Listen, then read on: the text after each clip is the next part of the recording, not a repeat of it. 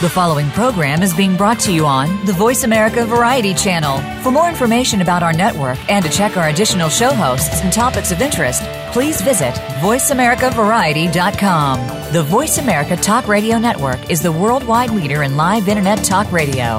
Visit voiceamerica.com. The views and ideas expressed on the following program are strictly those of the host or guests and do not necessarily reflect the views and ideas held by the Voice America Talk Radio Network, its staff, and management.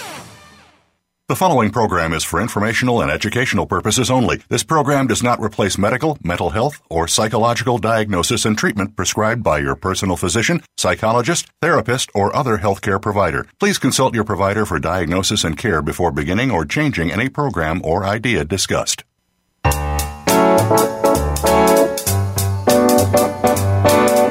Welcome to Psych Up Live with your host, Dr. Suzanne Phillips. If you're experiencing life, and we know you are, you may have a variety of questions about relationships, family issues, personal goals, coping with the unexpected, and much more. Today, you will hear some answers from a psychological perspective, and you may just take away something that fits. Here is Dr. Suzanne Phillips. Suzanne Phillips. Thanks for joining me on Psych Up Live.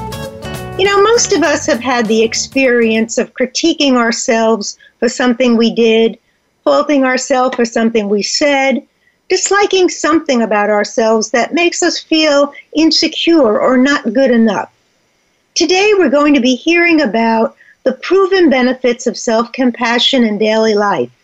And we are very fortunate that our guest is one of the world's leading experts on self-compassion, Dr. Kristin Neff. Dr. Neff is an associate professor of educational psych at the University of Texas at Austin. She's a pioneer in the field of self-compassion research, conducting the first empirical studies on self-compassion over a decade ago. She's the author of a wonderful book, Self-Compassion, The Proven Power of Being Kind to Yourself.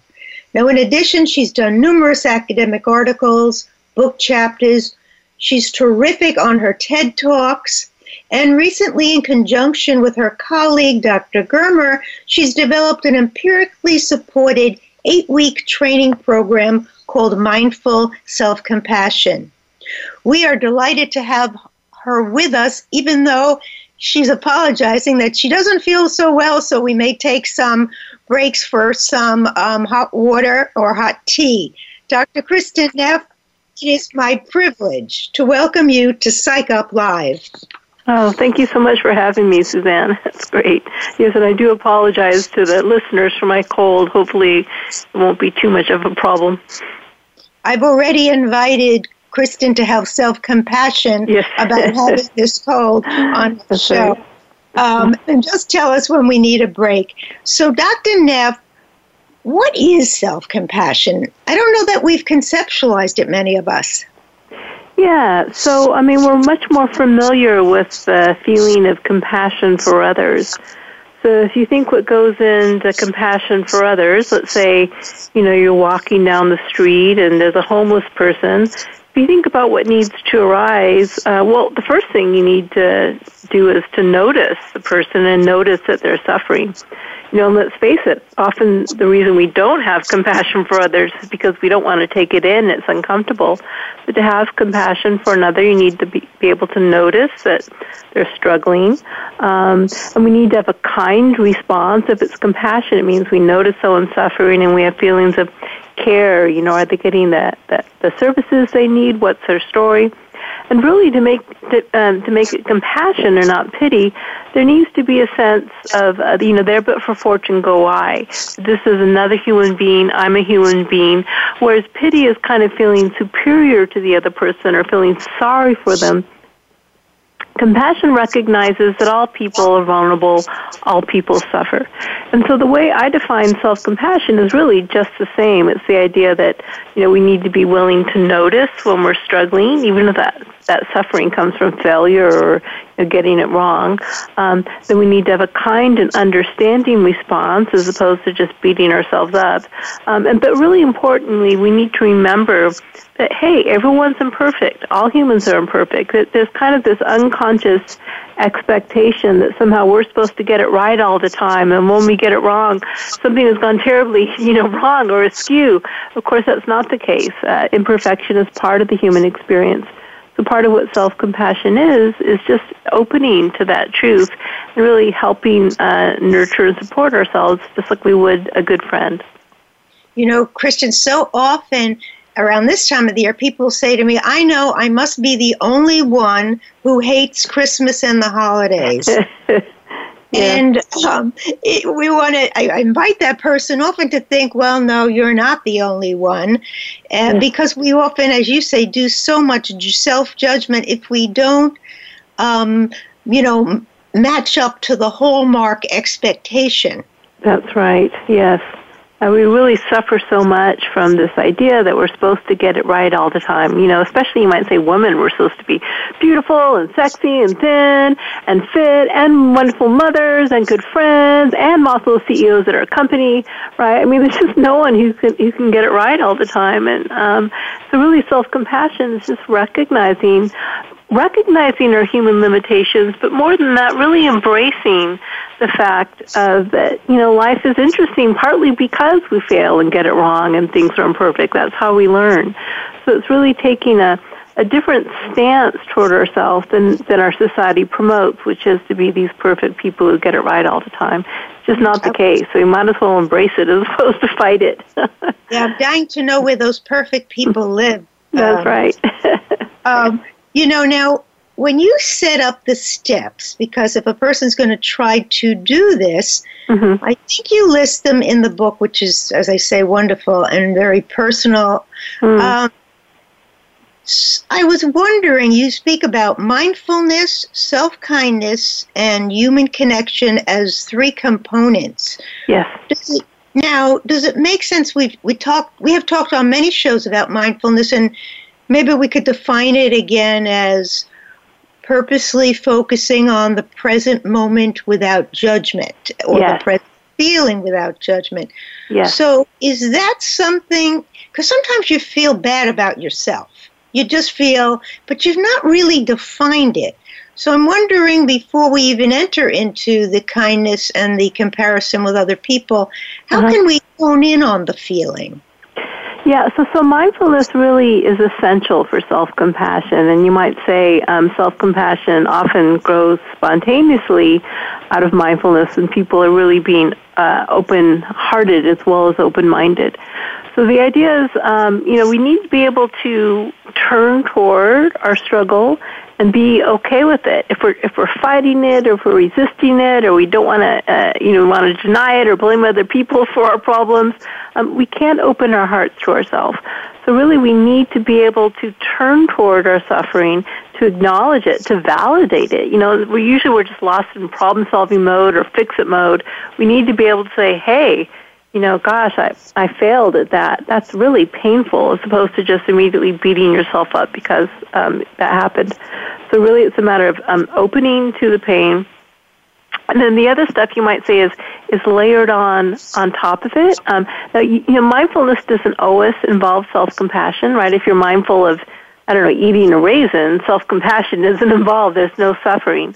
But when you're mindful of suffering, then in order to be able to hold that, we need the resources of kindness and connectedness to help us do that.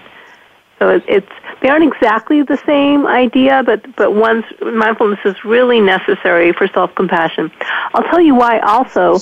If we use self-compassion as a way to just try to make our pain go away, some people do that, right? I'm going to be kind to myself because I don't want to feel bad about the fact that I failed. Well, that's not really good either, because then we're kind of judging and resisting the pain of that experience. So we have to be open to the pain, and it's hard to do. It's one of the skills we learn with self-compassion. We need to be open to the pain. We need to be able to hold it in our awareness, and then react with great kindness and feelings of connectedness as we hold it. I think somewhere you write, pain, the definition of pain can be thought of as resisting suffering. Yes. And it was funny, in a movie I saw recently, at one point, one man who lost a child says to another man who's both enraged and in pain, who also lost a child, he said, you you're going to have to let in the suffering if you're ever going to really embrace the memory of what was special about your daughter. Yeah. And it reminded me of what you wrote. Yes, yeah, that's right. So, when we resist our experience, first of all, we can't really learn from it.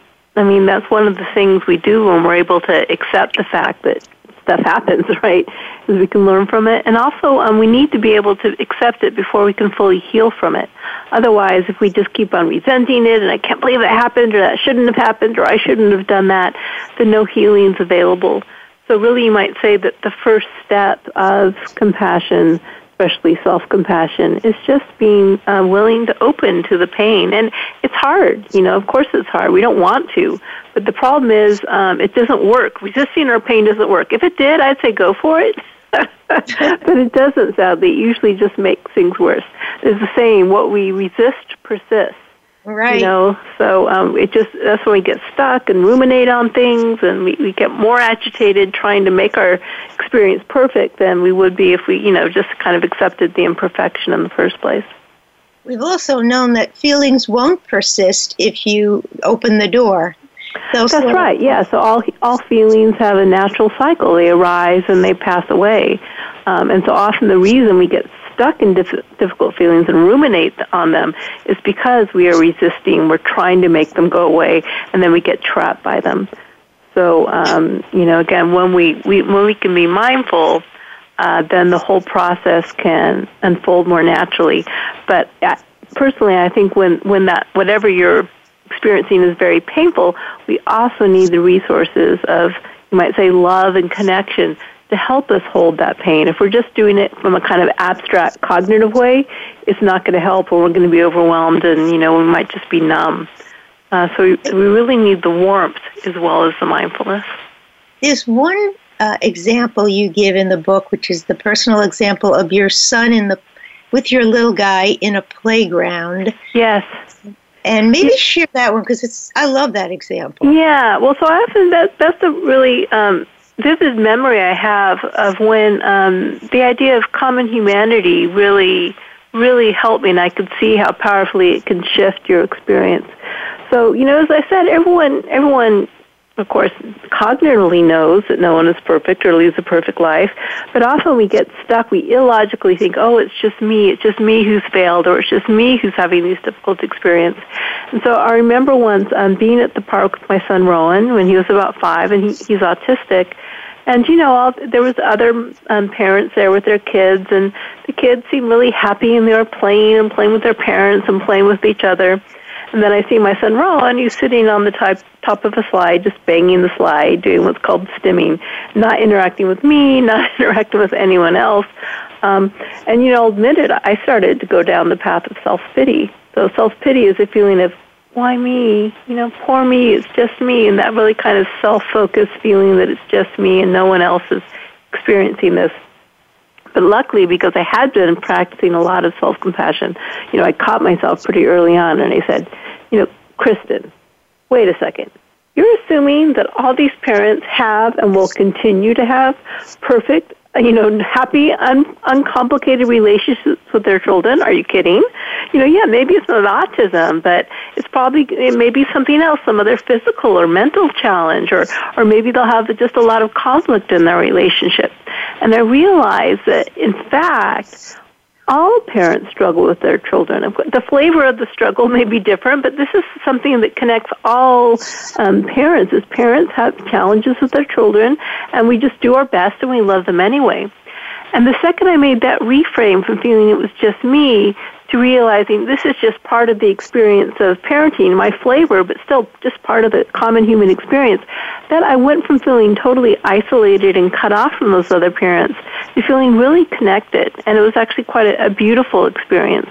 And that's the power of remembering that this is the way it's supposed to be. This is the human experience. You don't have to fight it or resist it. And then when we open to it, we also have a lot to learn from it as well. I mean, just as a personal thing, I can say that my son's autism has just taught me so much, and he's such a wonderful, unique guy, and my ability to open to it, partly through my self-compassion practice, has meant that not only could I cope with it, I've really been able to embrace it and see all the wonderful gifts he has to offer this world. So it's a powerful tool, this idea of common humanity. I also think in relation, now in this case we're talking about a special needs little guy, I think you mentioned one, as soon as you can harness and embrace self-compassion, in a way you open up the space for problem solving. So that if you, instead of feeling like, poor me, what is wrong with us, I'm embarrassed, or I want, as soon as you embrace it and take into account the rest of the world's not out of a fairy tale, it even might give you room to think, you know what, I'm going to try the other playground where the slide, there are many slides. You love slides. Yeah. Let's do that. You see, you sort of become much more empowered, I think. Yes, that's right. So that's also kind of a basic principle that we've discovered in psychology, and that also comes largely from the mindfulness and acceptance work. When you're resisting something, you're locked in it and you're lost in it, and often like you're trapped in the thoughts, I am terrible, this is terrible, and we can't take perspective on our situation. But one of the things we do is, first of all, when we open to our experience and we kind of say, oh, wow, I see, you're really upset right now. That very act of stepping outside of yourself to be mindful of the fact that, oh, I'm really struggling, gives you a bit of space.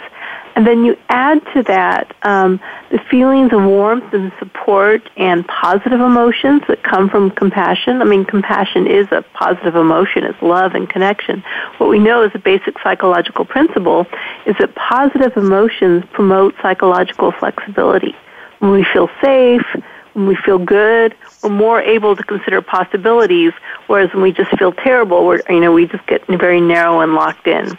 So that's another reason why you might say self-compassion is so beneficial, because it generates this positive emotion along with the space and perspective taking offered by mindfulness.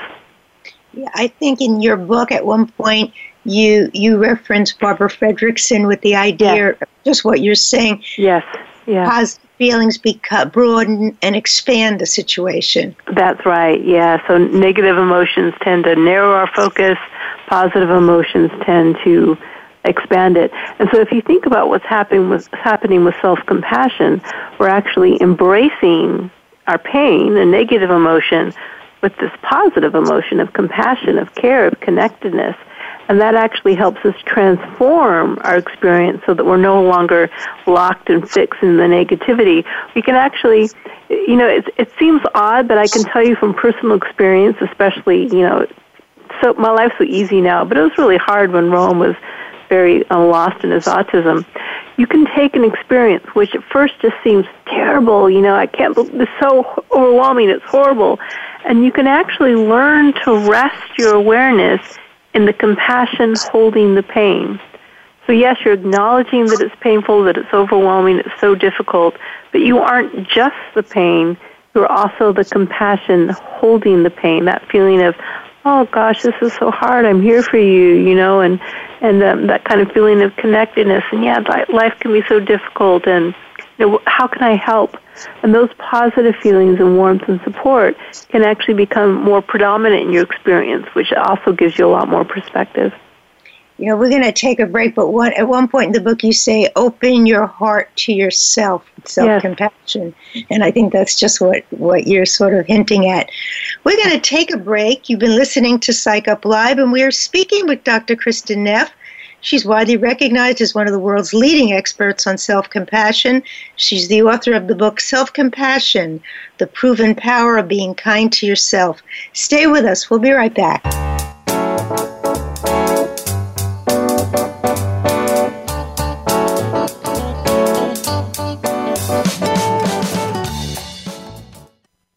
Streaming live, the leader in Internet Talk Radio, VoiceAmerica.com.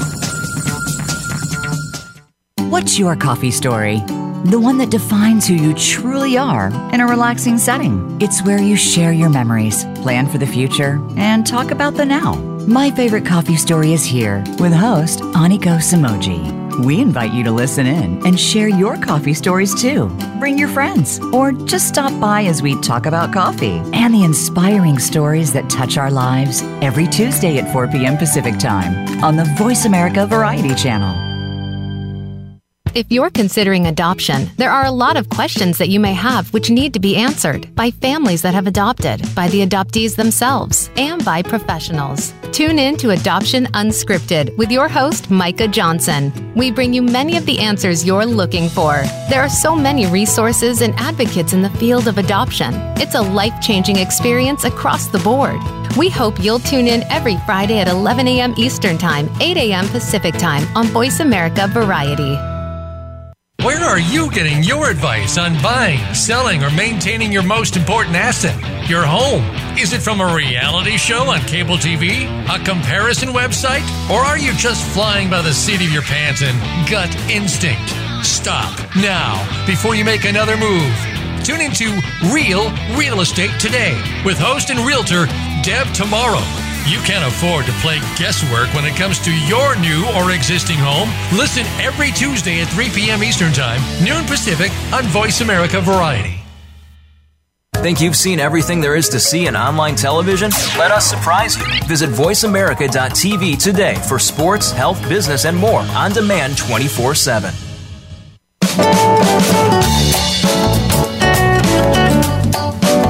You are listening to Psych Up Live. Join in our conversation today by calling Dr. Suzanne Phillips or her guest at 1-866-472-5788. That's 1-866-472-5788. You may also send an email to radiohostphillips@gmail.com. Now back to Psych Up Live. Welcome back. I'm here with Dr. Kristin Neff, one of the world's leading experts on self-compassion, and we're talking about the power of self-compassion and really understanding it as a concept. So, Dr. Neff, if you're a parent, you usually want your children to have self-esteem. You hear that, you talk about it, you read about it. People don't talk as much about self-compassion, and I wondered if you could distinguish them for us.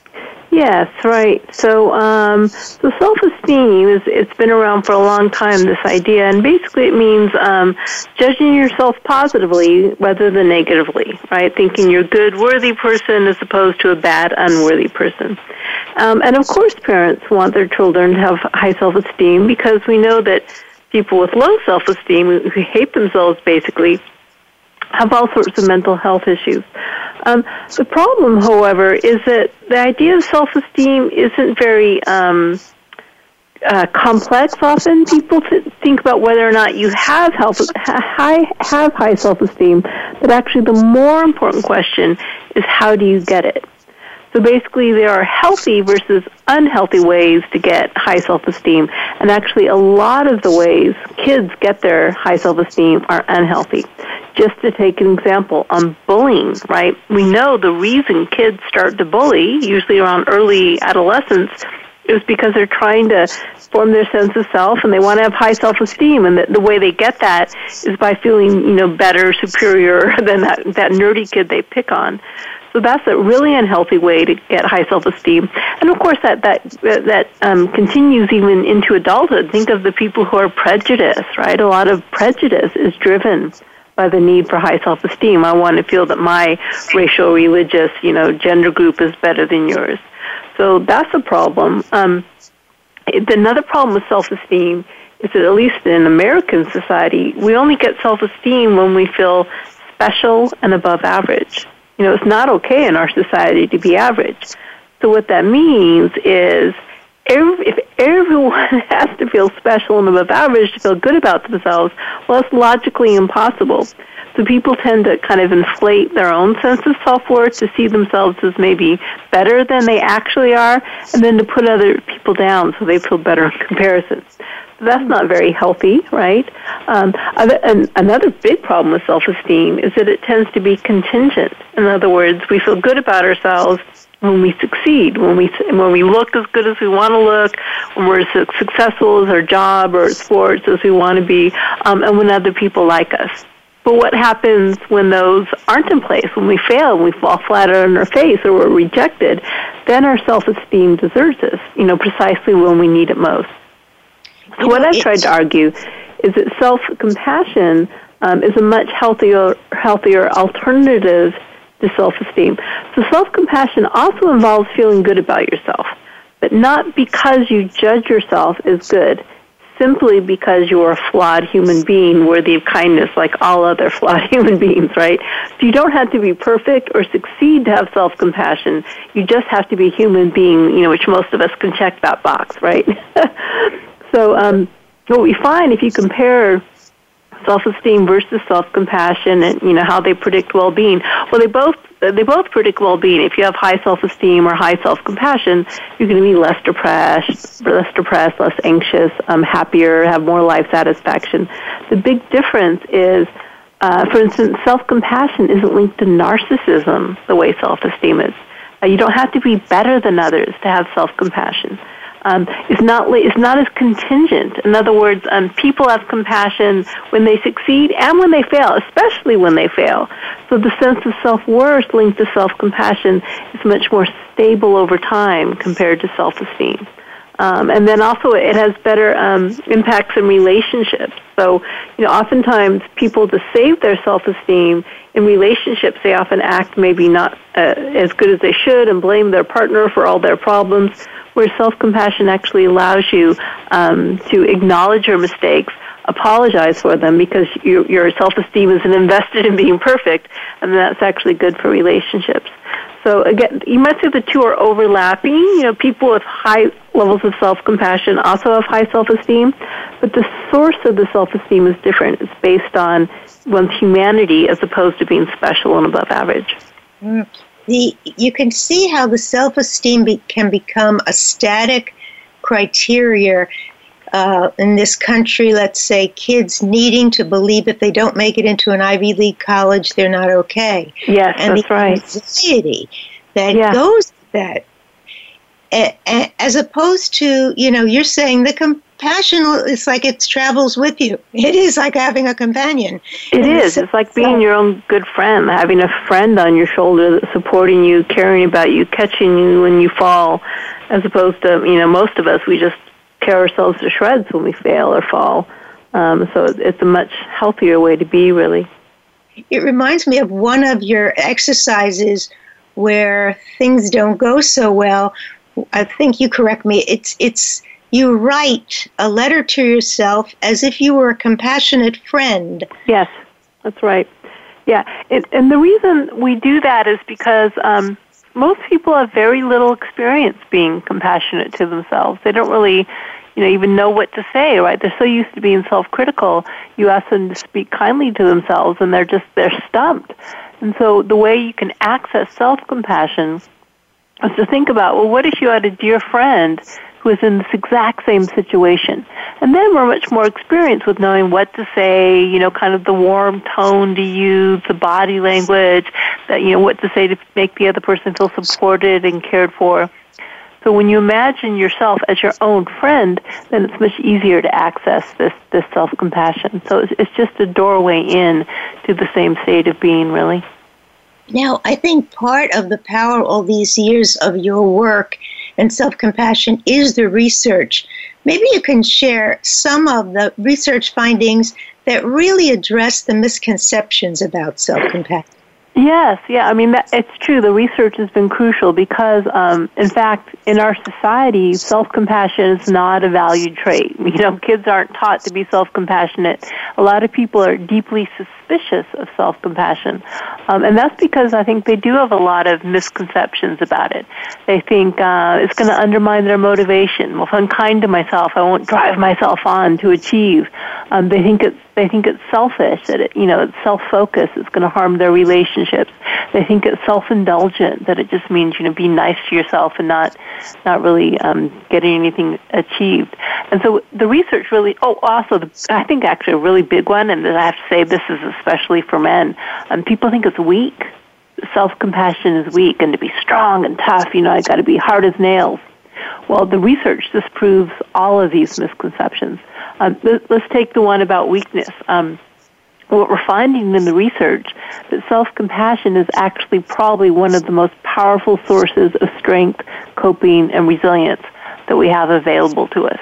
Right. So for instance, there was a study done of veterans coming back from Iraq or Afghanistan, and they found that those veterans with higher levels of self-compassion were much less likely to develop PTSD 9 months later than those veterans who beat themselves up all the time. And what was interesting is self-compassion was a bigger determinant of whether or not they developed PTSD than how much combat exposure they faced. Wow. Right? So basically, if you think about what that means, is it's not just what happens to you, it's how do you relate to yourself when the you-know-what hits the fan. Okay? So soldiers who were an inner ally, who were kind to themselves, who were supportive, who were warm, even when things were really difficult, were more likely to get by. And those soldiers who were an inner enemy, who cut themselves down, who blamed themselves, who were really hard on themselves, they were actually more likely to develop PTSD.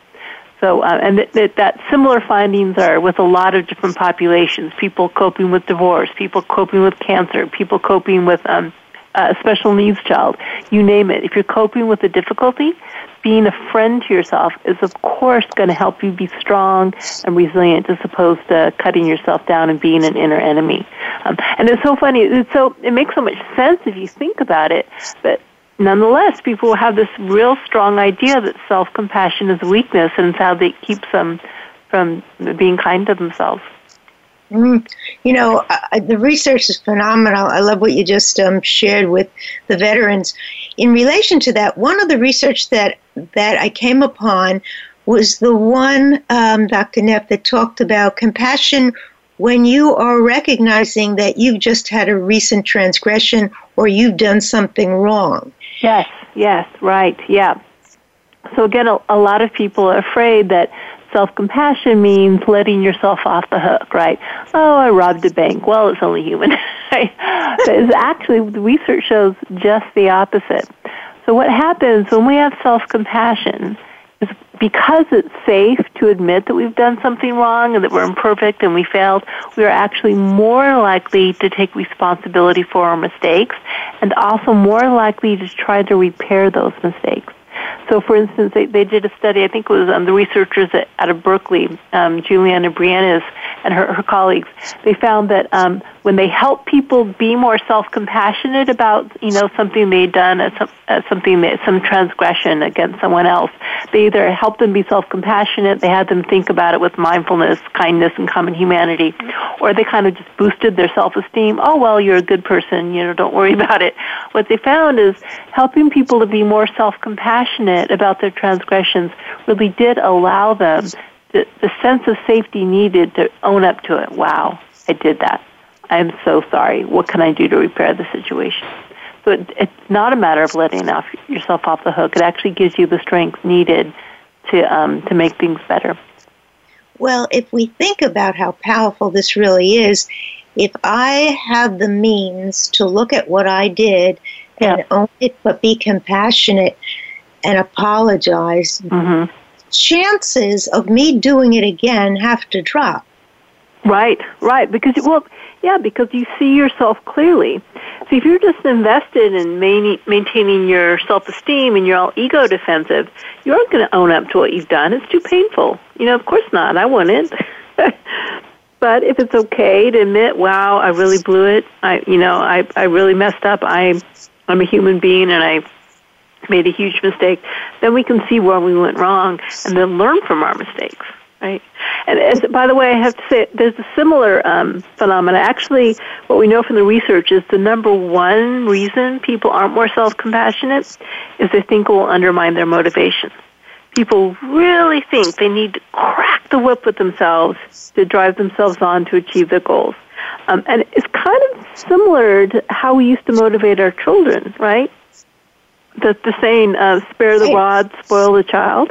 We used to think that you needed harsh corporal punishment to motivate children to keep them in line. And luckily we've dropped that with our parenting philosophy, but we haven't dropped that with ourselves. So what we know from the research is, again, that's absolutely dead wrong. people who are kind, supportive to themselves, warm with themselves, encouraging, like that good encouraging coach you had in high school as opposed to the one that told you how crap you were, they're much more likely to motivate success for a number of reasons. One, you're less afraid of failure if you have self-compassion. And we know that fear of failure is actually very likely to undermine your motivation. Why try if it's going to be too, dangerous to try if you might fail? So if you have self-compassion, you can take the risk, the learning risk.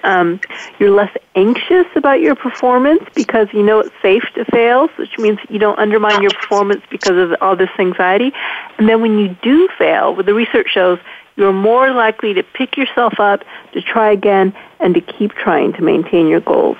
So again, it's, being a good, supportive, kind coach might give you constructive criticism. It doesn't mean you don't point out your flaws with self-compassion. You do, but you do it in a constructive, helpful way as opposed to a destructive, shaming way. And that's why it's so powerful for motivation. It really fits into growth mentality and the idea that, well, what lesson can I take from this mistake? That's right. That is likely to happen if you're beating yourself up. There's no room for anything. I also can imagine, and I wondered if any research was done with couples in terms of acknowledging with compassion to yourself, I really did blow this. This was on my side, because it would prevent the projection of blame and make really growth happen in the relationship. Yeah, that's right. There's not a lot of research with couples, but actually I conducted one study with 100 couples, and we looked at each person's level of self-compassion, and then we had each partner rate the other in terms of, what's your partner's behavior like in the relationship? Are they caring? Are they intimate? Are they warm? Are they controlling? Do they get angry all the time?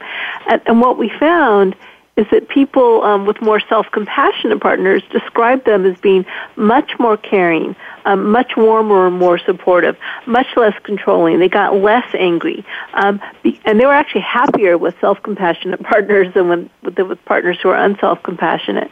So what's going on is kind of what you said. First of all, if you're compassionate, you don't need to have all your needs fulfilled by your partner. And if you get it wrong, it's safe to admit that you've gotten wrong. We know that it allows you to compromise more in conflict situations. You don't try to get your own way, but you don't totally subordinate either. You can kind of come to healthy compromise. But I think really, most importantly, it gives you the emotional resources needed to give. It actually gives, by being a good friend to yourself, you have actually more to give to your partner. I think that's part of the reason why people have happier relationships, the more self-compassionate they are. I know you referenced Sharon Salzberg in your work. Yeah. But, in terms of loving kindness and the power of her writing, you really, how compassionate can you be to others if you are not compassionate to yourself? Yeah. Well, so it's kind of interesting, the link between compassion for others and oneself. So if you just measure it, measure how kind and compassionate are to yourself, how kind and compassionate are you to others, using validated measures.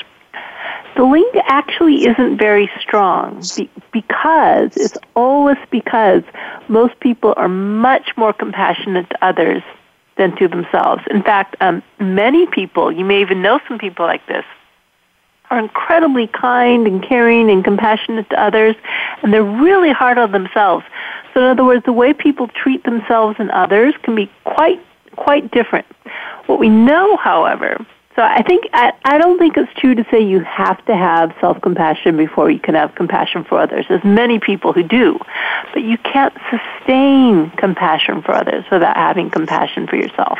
So in other words, caregivers who just give to others and not to themselves, they will burn out. They will get frustrated. They won't be able to stay in the role of caregiver in a way that's healthy because they just deplete themselves. So, the most healthy way to be is to be compassionate to yourself and others, and that's what helps you kind of, love others without losing yourself. It's really what it does. and we know about self-care in terms of avoiding burnout. We're going to take a break. What you're sharing with us is so valuable. You've been listening to Psych Up Live. We're speaking with Dr. Kristin Neff. She's a widely recognized researcher and psychologist in the area of self-compassion, and she's the author of Self-Compassion, The Proven Power of Being Kind to Yourself. Stay with us. We'll be right back.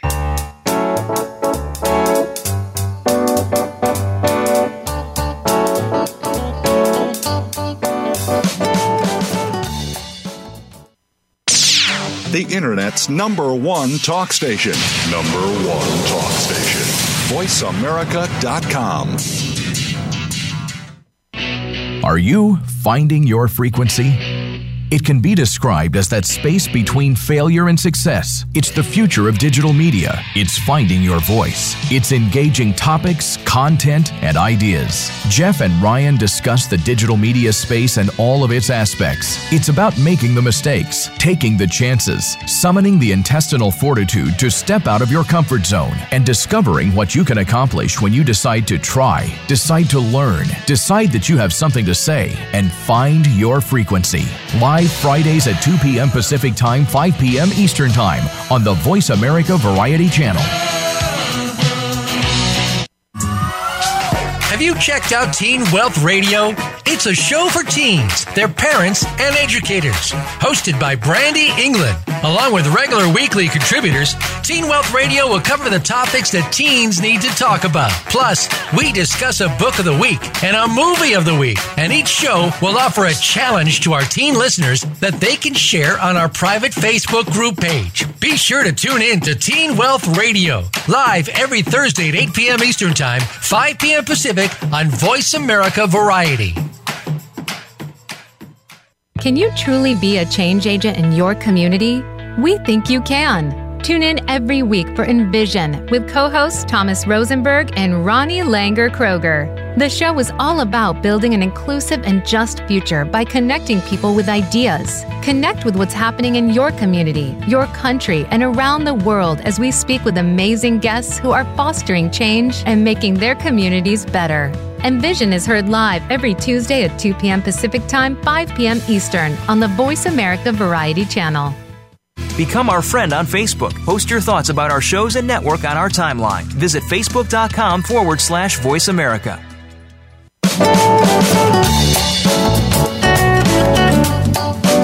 You are listening to Psych Up Live. Join in our conversation today by calling Dr. Suzanne Phillips or her guest at 1-866-472-5788. That's 1-866-472-5788.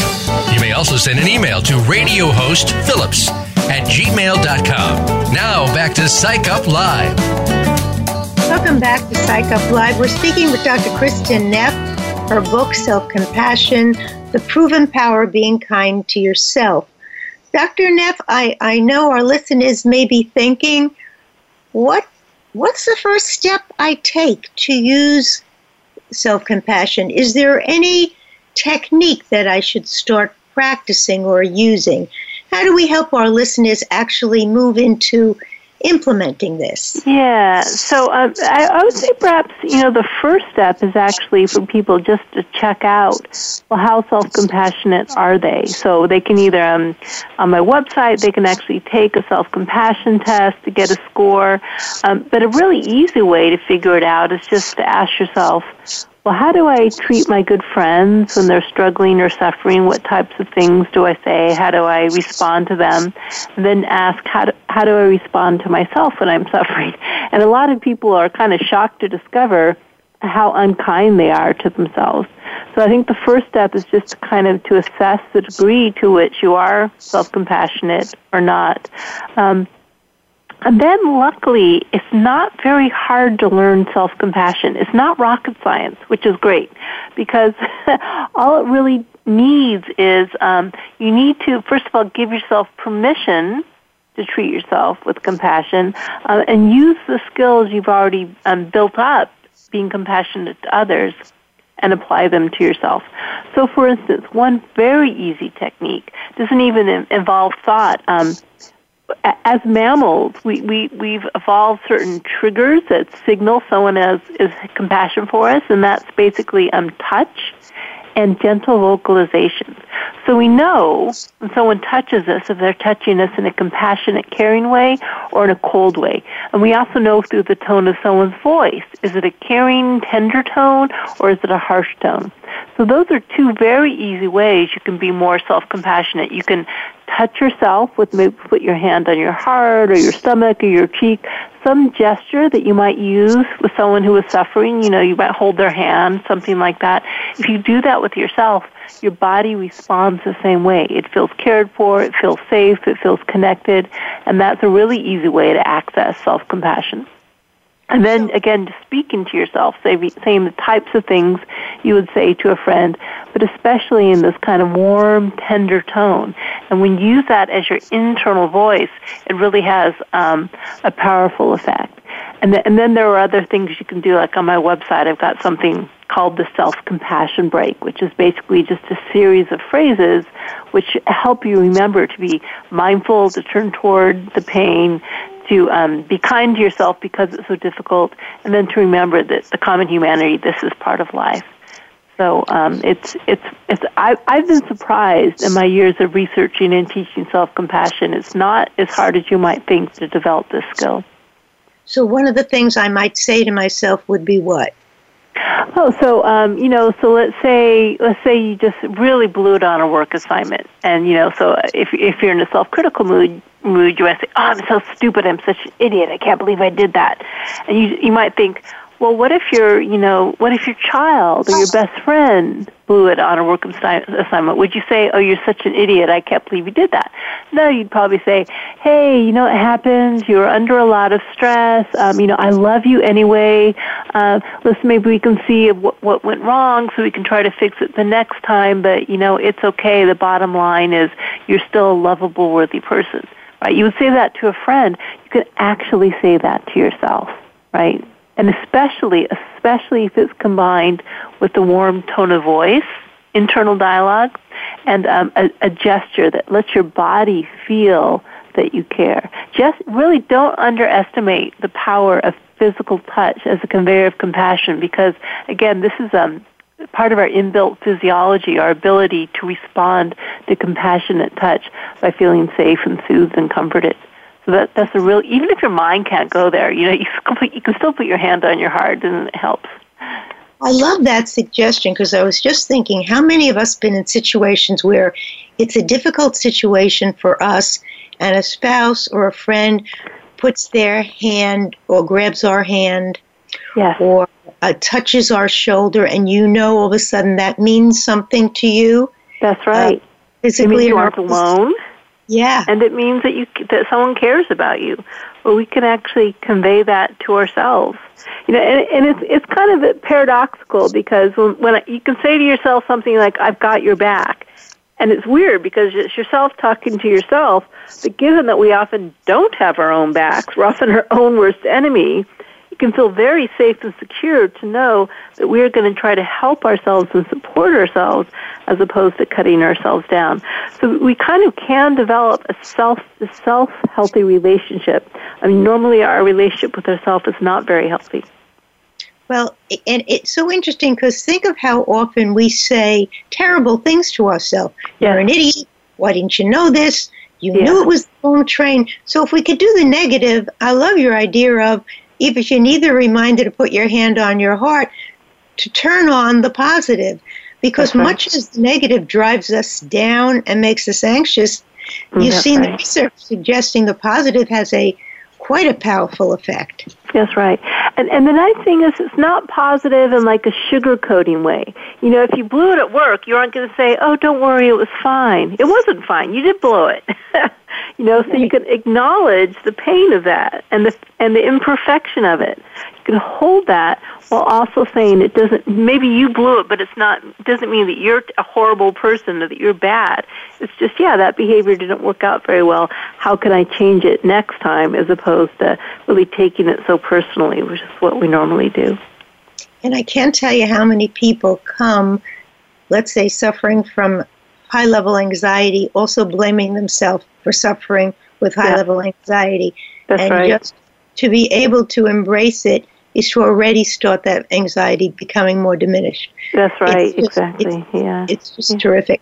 Now, Kristen, before we go any farther, I want folks to know how to get your book. Your site is wonderful. How do they get there? And then maybe you'll tell us a little bit about this Mindful Self-Compassion 8-week course. Yes. Well, I'm very easy to find. If you Google self-compassion, the word, spell it any way, you'll find me.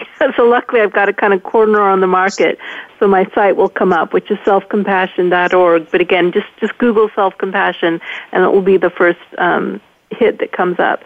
So you can go to my website, and I've really put a lot of effort into making it a free resource. So there are guided meditations on there, free exercises, MP3s of various practices I teach. More than that, if you're a research nerd, I have PDFs of hundreds and hundreds of articles on the website organized by category if you want to find out what the research says. And you can also take the self-compassion test to find out, your level of self-compassion.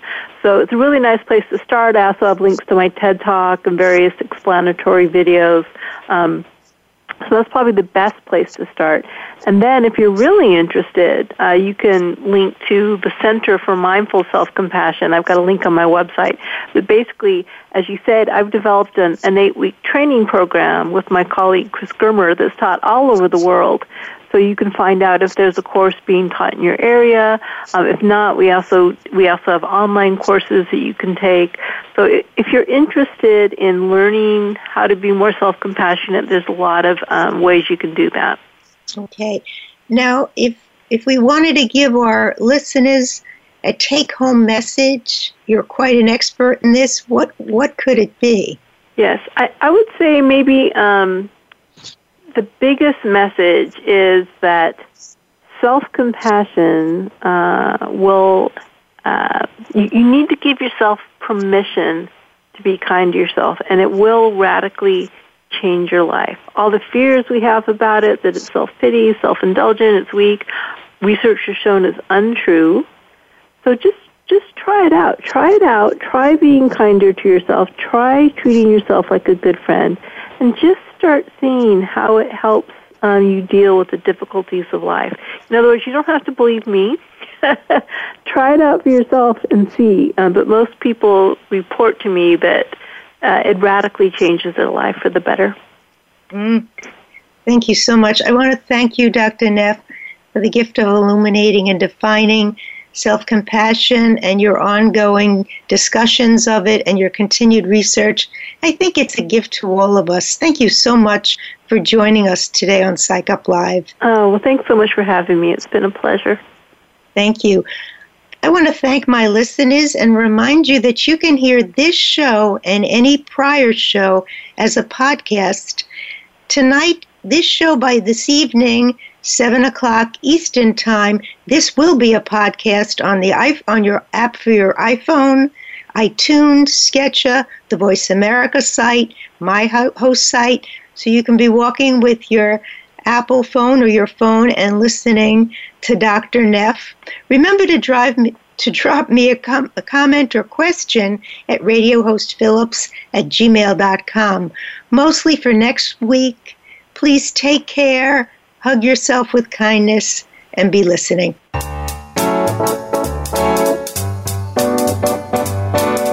Thank you for tuning into Psych Up Live. Please join Dr. Suzanne Phillips for another edition of our programming next Thursday at 11 a.m. Pacific Time, 2 p.m. Eastern Time on the Voice America Variety Channel. We'll talk more next week.